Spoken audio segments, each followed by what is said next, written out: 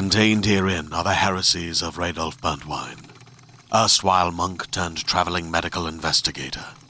Join me as I uncover the blasphemous truth of a plague-ridden world, that ours is not a loving God, and we are not its favored children. The heresies of Radolf Burntwine, coming January 2nd, wherever podcasts are available. Hello, Starshine. The Earth says hello, and welcome to the Fantasy Magazine Story Podcast. I'm your host, Janina Edwards. In this episode, you'll be listening to Parable of the Mother, Asked in Moonlight, by Victor Forna, narrated by me, Janina Edwards. Fantasy Magazine is edited by World Fantasy finalists Christy Yant and Arlie Sorg. Our podcast is produced by Skyboat Media. Victor Forna is a Sierra Leonean writer based in his country's capital, Freetown. His short fiction and poetry have been published or are forthcoming in homes such as Fantasy Magazine, Podcastle, Lightspeed Magazine, Strange Horizons, and elsewhere. He is an alumnus of the 2022 AKO Kane Prize Writing Workshop. You can find him on Twitter at vforna12. Join us now for this riddle from the universe. Have we got a fantasy for you? Walking, crossing, moon-kissed streets, black top, blue jeans, unwashed. Her afro is home to 1,000,000 brown-winged birds, everlastingly chirping. There's a baby boy, 8 months old, asleep in her arms. And maybe he dreams of beautiful spinning star-like things because he doesn't know of the hurt in the heart that loves him. There's a boy of 7 by her side, at her elbow, walking, crossing moon-kissed streets. Maybe he hums that playful up-down melody because he doesn't know of the hurt in the heart that loves him. Or maybe he knows it well. He's old enough. And to hum is to reach out a hand in the dark, whispering, "Ma, we'll be all right. Ma, I'm here with you." They arrive at Bombay Market, spat-out angels. It's dark. It's cold. A bulb flickers on a far-off wall. There are others here, who moan, who cry, who murmur to themselves. What pain lives among the clustered people? One more night, underneath scarred tables, she whispers to her sons. One more night, drenched in the smell of ogiri and onion and pepper. One more night. What's a mother's lie in the gloom, if not an act of love, of protection? Tomorrow, they'll go out and try again. A falling away of the stars, a soft bluing of the sky, and they go out and try again. Once, she had a name, and the children had names, but be in the streets of Freetown long enough, and your name drowns in the waterlogged gutters. What remains with the dirt? The mother. The homeless mother with 2 kids. The boy of 7. The baby boy. The mother stands before an old woman named Nyanya, who's more a scabrous toad with silver locks than an old woman. "I'm looking for a home," she says to her. Looking, ma and me and baby boy." Nyanya asks the mother, "How long have you been looking for a home?" 10,000 years, lisps the boy of 7, sleepy, slippery in his dragon onesies. "No, 3 months. His head's in the clouds," says the mother, bobbing with the baby boy. "Are you running from something?" The mother gives silence as an offering, and the old toad woman takes it. "Anyway," she says, "many come here looking for a place to stay, but are never willing to pay me." She points to the house, pink zinc united, electric blue tarpaulin. The shack lumps in a cut on a mountainside, Mount Sugarloaf, beside that shrubbed scar, that many-yeared memory of a landslide. If not for the rusty anchor weighing it down, it might have flown into the clouds. "I don't ask for much, but for you to stay, you gotta win a game of balance ball, yes? Me and my husband Yusuf versus you and your sons." "Okay," says the mother. She hasn't played the game since childhood, balance ball. But you can't say no to anything that means a home. Come on, then. On a field behind the mountains, in the shadows of the city, the mother knows the ball in Nyanya's hand should be made of wet paper in a sock, but she doesn't question when she sees a bright orb of fire. Nyanya throws the flame to her husband at the other end. He catches it, throws back. The first team to get 20 dodges wins. Team 1. The mother, son in arms, son by her side, running, spinning, jumping from flame. 1, 2, 3, 4, 5. Breathless. 6, 7, 8, 9. Pain on her knee. 10. Slip. 11. The amber ball burns. With a gentle kiss, her left sleeve. Birds fly out her hair. Lost, lost, lost. Hurt in her heart. Team 2. Nyanya and Yusuf take the center. Lovers, after all these years, so they hold hands. Ball moves in the air between the mother and the boy of 7 like dreams or pain. The old-toad couple give their all to reach 20 dodges. 1, 2, 3. What is the landscape of their existence? Reshaping their bodies, leaping away from the ball, displaying grace made flesh. Effortless. The gravel beneath their aged feet has nothing on them. 18, 19, 20. 1. I'm sorry, you can't stay here. You can't pay. Nyanya enters a seizure of laughter. Hysterical. You can't play. You can't pay. You can't stay. Please, another game. I can't go back. The kids. More hurt in her heart. To be unable to provide a resting place for your children. No. To lie again to the boys. One more night. A lie that becomes a mantra. A wish. Please, leave my land. They're returning, 3 on moon-kissed streets, reluctant feet, to the place with the clustered people.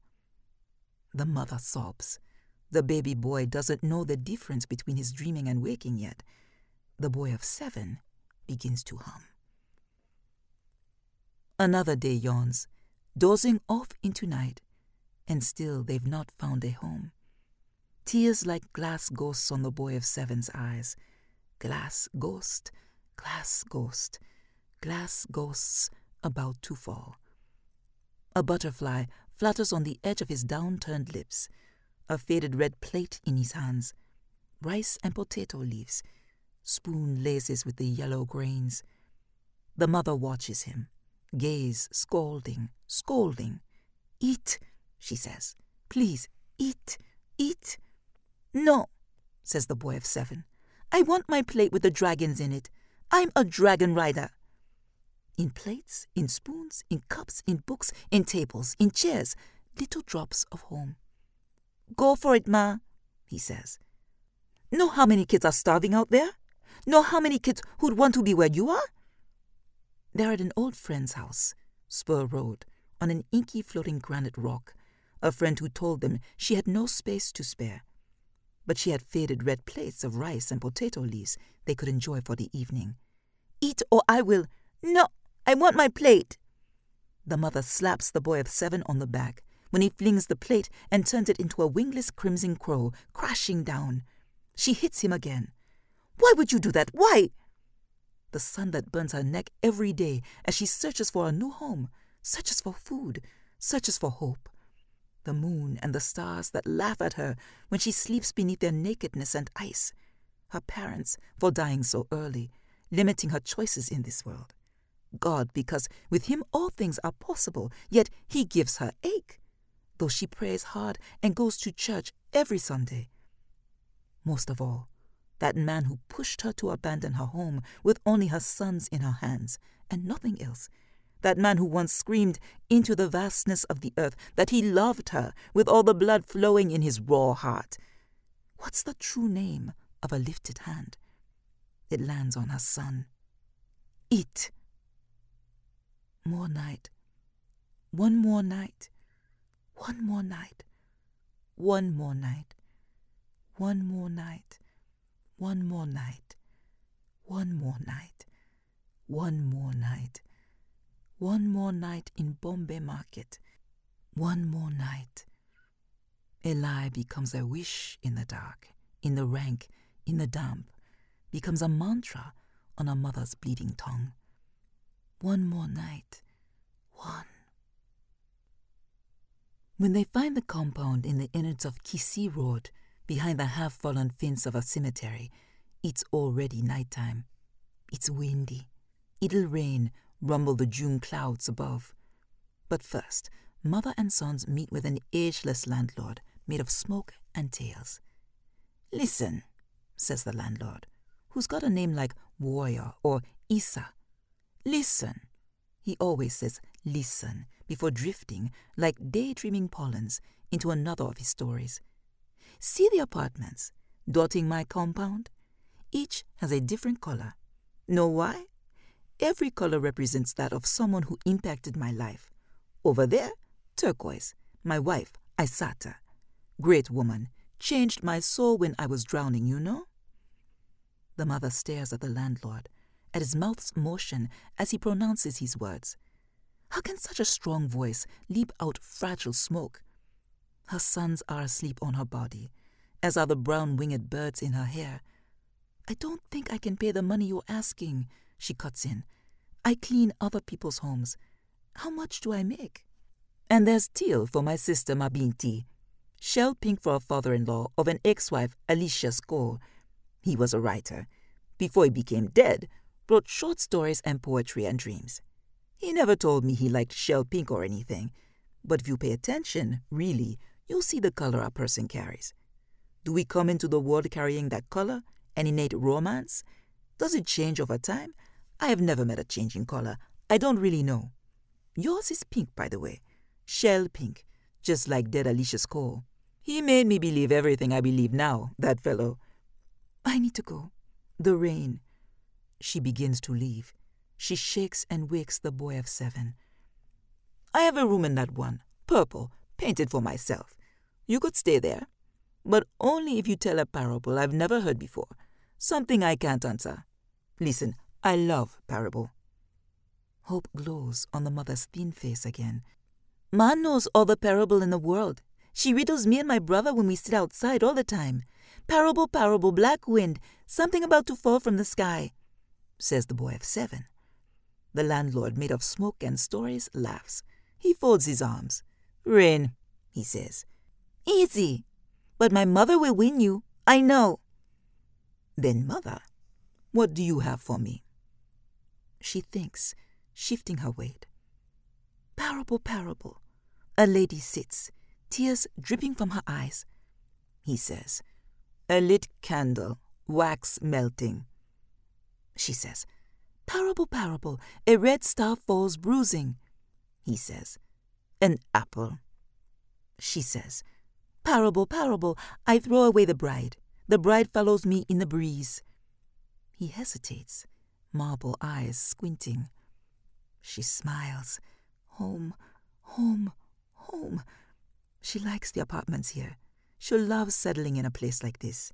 Serene, hidden but not too isolated. You hear the traffic if you listen hard enough.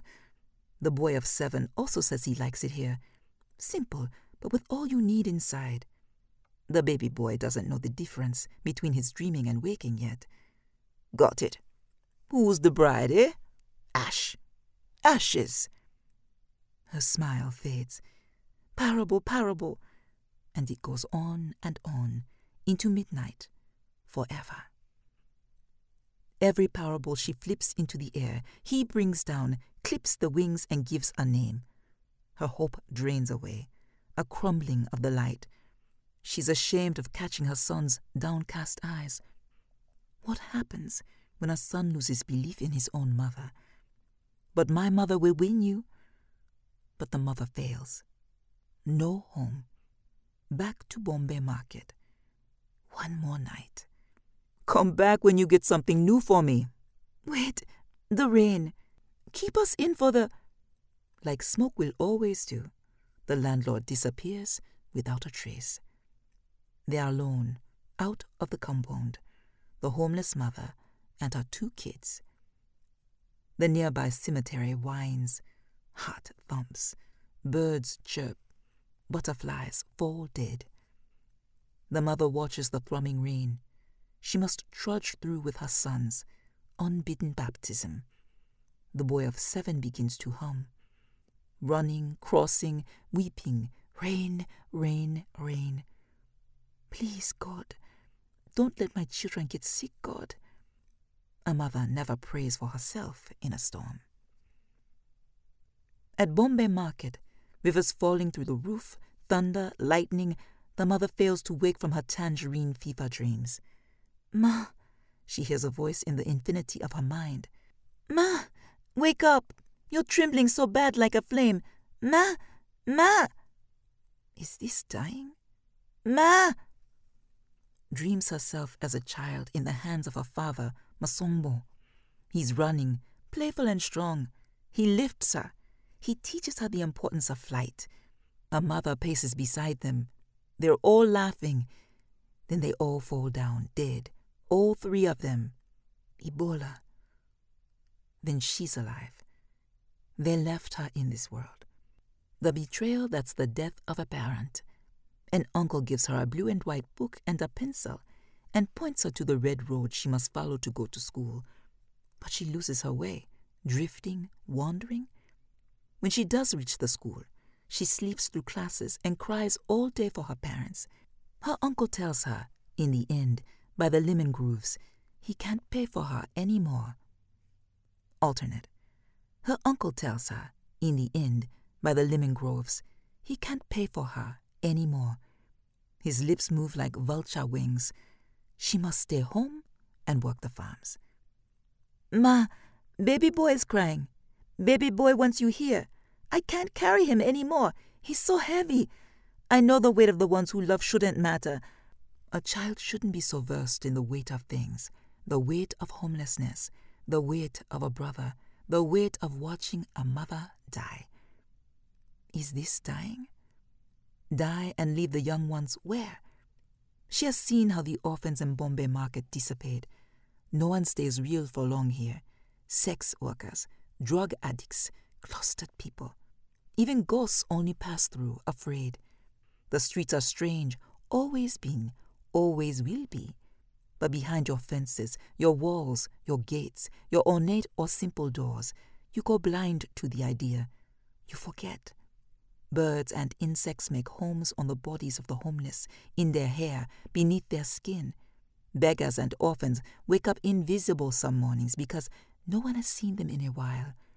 Forde and Linda burst into indigo cornflowers on a roadside, break into petals because of forgotten love. Maybe ghosts can't haunt shell-pink worlds built on smoke and tales. Maybe. Ma! You're making no sense. Wake up. I need you. Dreams herself as a teenager on a mud brick bus heading for Freetown.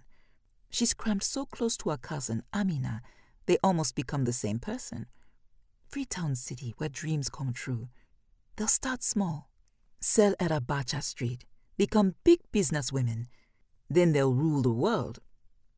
Then Amina's telling her she's pregnant from a man who doesn't exist, a man who only lives in dreams. She wants to abort, but she has no money for the hospital, so she shoves the ends of a wire between her thighs. For a long time after her cousin's death, she couldn't tell where her dead body ended and her living one began. Freetown's hard to navigate alone on your own. She undulates without a tether. One odd job to the next, cleaning houses, hawking in the streets. The years pass, blades pulled across the eye. Then a man comes. He sees her selling plantain chips at Aberdeen Road. He befriends her. He gives her money to start a business of her own, something not so much under the sun. They make a home together. She no longer needs to squat at friends' houses. He screams into the vastness of the earth that he loves her with all the blood flowing in his raw heart, until his voice explodes into fire and blood. Where are the red flags in the wind? Then she's pounding respat for her sons, and the evening stars a bleeding thing, filling up all her crevices. A certain type of truths reborn at the mingling of our histories and dreams. Ma, they're taking you away now. We're all crying. Do dragon riders cry? Ma, is this dying? Jeremiah's here. Don't leave us without a home. Is this heaven? The mother asked the white room, the white sheets, the white blankets. Everything's made of glaring white, lemon-scented fog. 3 faces peer down at her, smiling. The boy of 7 with a new haircut, the baby boy in the hands of oval-faced Jeremiah from church. "Welcome back, sister," rasps Jeremiah. "Typhoid and other infections and the rain hit you bad, but the Lord is in control. The doctors say you will be out by the weekend. Your smart son told the others to call me. Saved your life." It takes a while for everything to sink in. She winces at her son's strong embrace. Her bones tingle. "Thank you." "The boys have been staying with me. They like it here. I have a spare room. My wife has agreed. You can stay with us until things clear up for you." Tears to her eyes. Why didn't she ever reach out to him? "Thank you." She wishes to say more, but only thank yous spill from her mouth. And sometimes we search and search for home, but we only find it when it's ready to find us. Headless landlords, old-told landladies, landlords made of smoke and tails, landladies with lice in their beards, landladies and landlords asking for payments in stranger currencies, gege, adai, balance ball, Parebul, edging beyond the Lyons, houses on scarred lands, houses hand in hand with the ocean, houses on top of trees, houses made of cloud and ghost dream. The mother will find home in that house at Wilkinson Road, after everything, the searching, on a hill dotted with neon flowers, bluebells scattered all around. And for a very long time, all Jeremiah will ask of her is that she prays with his family. Pay in sermons. She'll pay. She'll send the boy of 7 back to school, Nick Palace. She'll find a good job as a nanny. The baby boy will grow fat around the legs. The same month Jeremiah asked the mother for something other than prayer for the first time is the same month the man who screamed into the vastness of the earth that he loved her with all the blood flowing in his raw heart returns into her life. April. Please, I can't. I can't do this to your wife. My kids are outside. No, your wife will be back at any time. She pushes him off again. He leans and pulls her closer. Embers fall from her body. Everywhere he touches her. The smell of oranges in a burning field. Jeremiah, please. He runs a hand along her naked thigh. You're being ungrateful. God hates ungratefulness. You're like a brother to me. She's just from the shower, sprinkled in dew. You're scaring me. His hands hover over her breasts. He licks his lips. His fingertips are made of spikes. His oval face shape-shifts into a ragged square thing. I will come back, he says, when you want me. I am not a bad man, sister. But what landlord doesn't ask for his pay, But you said in sermons. Silence. Now I say you pay in sermon and flesh. He walks out of the room. The mother slumps into the chair by the window. Her breaths come rough, defeated, unbelieving. She's lost in an earthquake of her body when she spots a man with glasses looming on the brown back road outside. Dusk hits his glasses. Glare spills. He dons a golden suit. He mouths at her. Come back home, my love. This isn't a home. She gasps. Then he's gone, a shooting star across a clouded sky, and she'll blame his appearance on imagination, that the fear of one monster can birth reveries of another. May. Jeremiah's lips are the stem of a rose. I love you, he rasps, and forces a kiss on the mother. Blood trickles from their mouths, the genesis of pain. Stop this! I'll tell your wife! She punches him off, but he doesn't move. Embers falling. He puts his spiked fingers into her pants. You know, you want me. The mother begins to scream, a scream so loud it turns Jeremiah to ice. silver and thin, and melts him away for a while. But when the wife, Aaliyah, comes in the evening, the mother chooses silence because she fears all the uncertainties her truth might bring. She cuddles with her sons and cries the length of night. Why do these things keep happening to us? Hurt in her heart. The boy of 7 begins to hum. June. A dream heralds his second coming. In his shiny golden suit, torrents of blood. He cups the crimson liquid in his hands and says to the mother, "All my love for you, drink. Hermit crab, only the home we made can fit your body. Do not settle. Come back." "I don't want to remember. I don't want to." The mother jolts awake with a grunt of blue agony. And there he is, pausing in a corner of the room beside an old mirror. "How did you get in here? Leave!" He paints the clearest picture of Halcyon in his golden hat and golden suit, overpressed. It's easy to steal keys off some men. Jeremiah is one. His voice echoes off the walls. He laughs, mellow. "What do you want?" "Come back home. I miss you. I love you with all the blood flowing in my raw heart. I miss my sons. It's funny. Do you know how much I've been through with the boys because of you? You were the one who decided to leave, run off into the night 10,000 years ago. Or is it months? Lost love and lost homes warp time. You pushed me to leave. I couldn't get rid of you. Right. It's lonely out there. Come back with me." He extends a bony, glinting hand.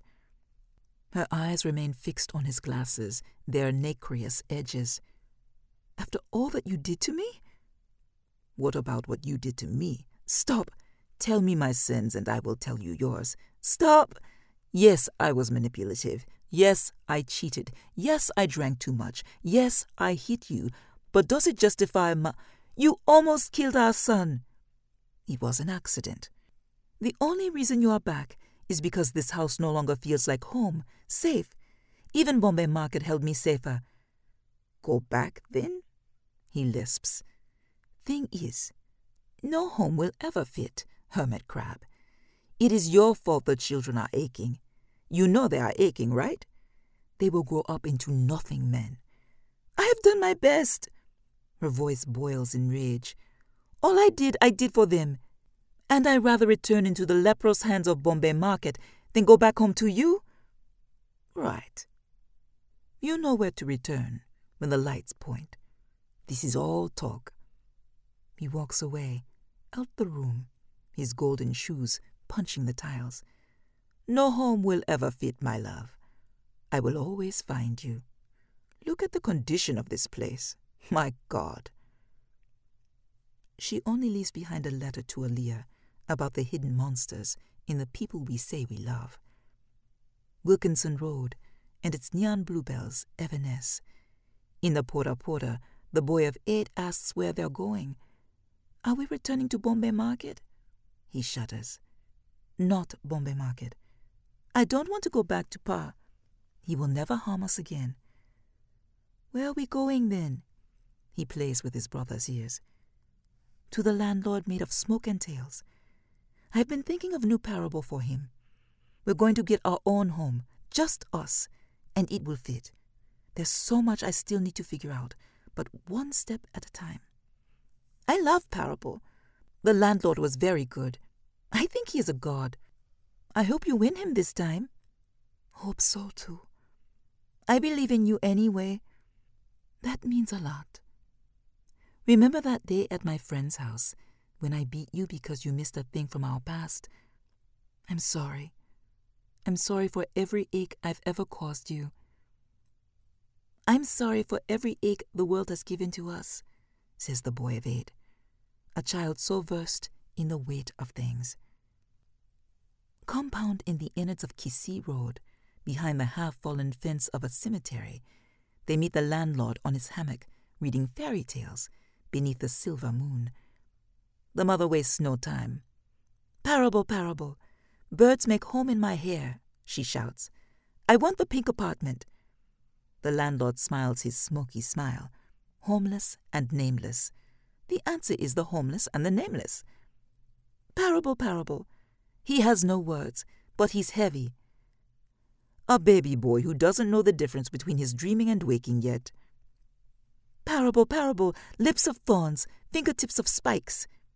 He wakes, he thinks. Smoke puffs from his body.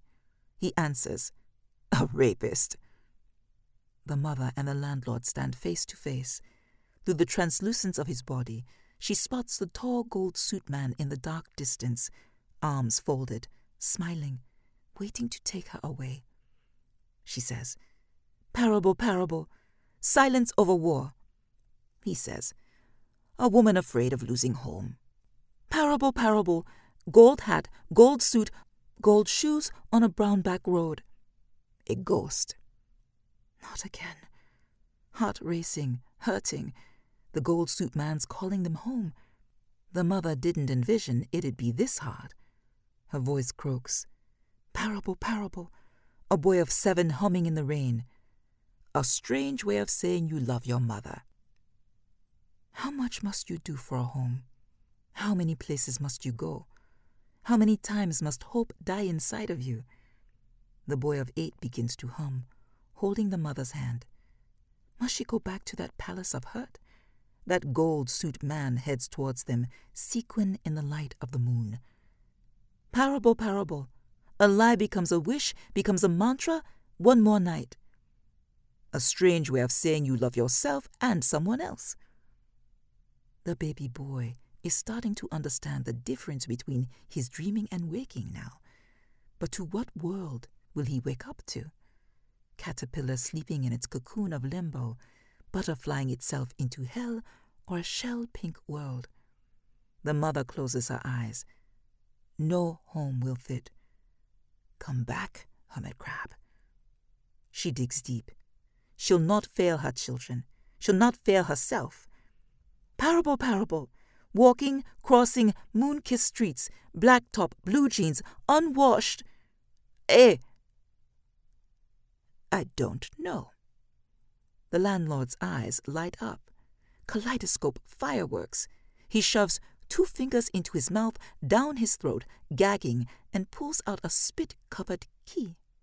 Shell pink. Alicious coal. Yours forever. Listen. I believe our stories should give us homes. Tell me the answer. Walking, crossing, moon-kissed streets, black top, blue jeans, unwashed. She says in the moonlight, a mother and a murderer, fleeing the ghost of her husband. The mother takes her key from the landlord. The boy of 8 smiles. The baby boy wakes to a shell-pink world, none of the darkness of his dreams. He yawns and smiles at his brother. And the gold suit man, what becomes of golden ghosts when they no longer know how to haunt us? Welcome back, Starshine. You have been listening to Parable of the Mother, Asked in Moonlight by Victor Forna, narrated by your host, Janina Edwards. Janina is an award-winning narrator of 400 books. Her work has been acknowledged with 8 Earphones Awards, an Audie win, 7 Audie finalist nominations, and 2 Society of Voice Arts and Sciences nominations. We hope you have enjoyed this offering. If so, please help spread the word by leaving a review or rating at iTunes or on the social media venue of your choice. Our editors are Christy Yant and Arlie Sorg. This podcast is copyright 2022 by Adamant Press. Our sponsor this month is Erewhon Books. We publish Fantasy Magazine and this podcast for free, but please consider our many subscription options or recurring patronage at fantasy-magazine.com/support-subscribe. Skyboat Media, the most respected independent audio production team on the West Coast, produces the audio stories for this podcast. They are headed by the Audie and Grammy Award-winning narrators Stefan Rudnicki and Gabrielle DeCure.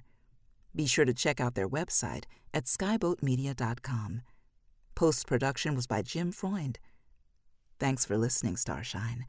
Wishing you all the best from Fantasy Magazine. This is your host, Janina Edwards.